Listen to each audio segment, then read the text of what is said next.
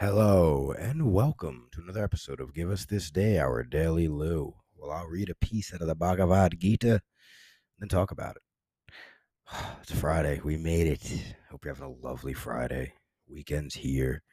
Have fun, huh? Let your hair down if you have any. If you don't, power to you. Bald is beautiful. Remember that. Okay, so chapter 10, Divine Splendor.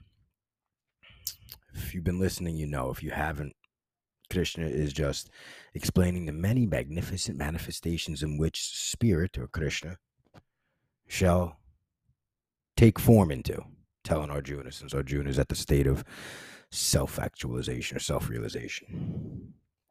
So here we go. I am death, which overcomes all, and the source of all beings still to be born. I am the feminine qualities, fame, beauty, perfect speech, memory, intelligence, loyalty, and forgiveness. Yes, I'll say it again. I am death, which overcomes all, and the source of all beings still to be born. I am the feminine qualities, fame, beauty, perfect speech, memory, intelligence, loyalty, and forgiveness. Okay, so what are we talking about here today? Well, I am death, which overcomes all, and the source of all beings still to be born. Death is the most amazing thing in this Western culture. We fear it. We don't talk about it. We can't talk about it when it happens. We're petrified of it. We cry for it. We can't. Someone could die when you're 7, and you never work with it. You don't work with it. You just live with it. Somebody live with. My dad died when I was 7, and I'm 57, and just it's nothing you ever worked with. Just when I don't like to talk about it. Our mothers die when we're young men, and we don't face it. Then we deal with it. We deal with the drugs, alcohol, jobs, family. So we don't really deal with it. And I think it actually takes it like stifles the human experience. Death is the most fascinating thing because it's an alleged end. And only that which you were scared of dying is what will die. Only that which part of you wants to be remembered after death is what dies. That's the paradox of it. The only thing that cares about death is the ego aspect, which is all of identity of who you are. Like I, Lou, is the ego. Who I am is none of that. Now that's spirit. I am just spirit manifested, as we all are. To identify with such is to see the continuity in all, to put our trivial differences aside, to unify the opposites of what I think I want and who I think I am and what may be true. So that's the thing about death. And it's always going to be here. It's forever. It's needed. We have creation, perseverance, and destruction in front, and then the new. It's cyclical. All things are. We die into each other. We die into ourselves. A strong ego is an ego that has died and resurrected again. You don't kill the ego. If you had no ego, you wouldn't be functioning. So it's not the enemy whatsoever.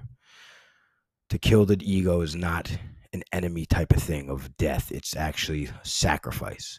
Kill thy ego into thyself to become thyself, thy true self, which is thy true self in everyone else. So I am death, which overcomes all, and the source of all beings to be born. I am the death and the source, the constant of all things, in perpetual motion towards an elevation of spiritual consciousness back into itself, till it realizes itself and collapses into thyself to create anew, which we like to call a Big Bang. I am the feminine qualities, fame, beauty, perfect speech, memory, intelligence, loyalty, and forgiveness. Well, the feminine qualities of fame, beauty, perfect speech, memory, intelligence, loyalty, and forgiveness. Feminine because of how they are accepting. Because even when they say fame here, it's not in the way we look at fame now. Fame made then was You like kind of had to do something, not just draw a ton of attention. It would almost be like someone who had fame back then didn't want fame. They just did things and the fame was brought to them. They didn't go out in search of fame by being an actor or a celebrity or one of the attention grabbing jobs, which many are now. It's just not, it's just what it is.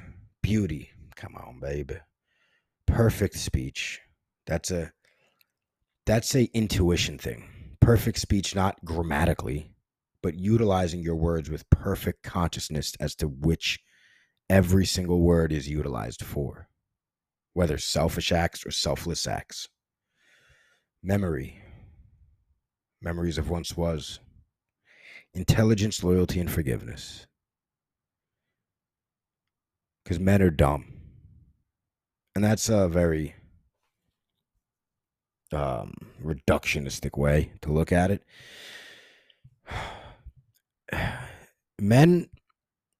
Masculinity is the conscious light that shines forth.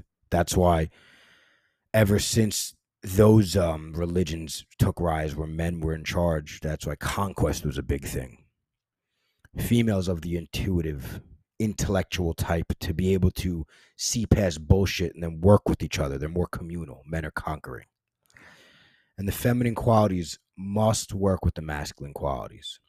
Because if you denounce one, you're denouncing yourself. We are all together, unified into one that sees itself in each other through a division of one into the many, from the many back to the one. So the feminine and masculine has to work together. We both have feminine masculine traits, men and women. It's just the way it is. And the more we denounce it, the more we'll have division, especially through ways of identification, which are just more ways to identify ourselves, to divide ourselves, or these extra levels of identification, rather than just being humans. We're all these other things. But if we denounce one, then we denounce it all. So like even with, hate and death and all that evil is within us. It's all within us. We are the world projecting outward. If we were to consciously to see that, we wouldn't be as hateful towards everyone because we would see it in ourselves. So this is the feminine qualities of fame, beauty, perfect speech, memory, intelligence, loyalty, and forgiveness, for which we must see the feminine and masculine in all things, including ourselves, in all things of manifested matter. I am death, which overcomes all, and the source of all beings still to be born. I am the feminine qualities, fame, beauty, perfect speech, memory, intelligence, loyalty, and forgiveness. And as always, thank you for tuning in to WLOU, the smooth sounds of the Bhagavad Gita.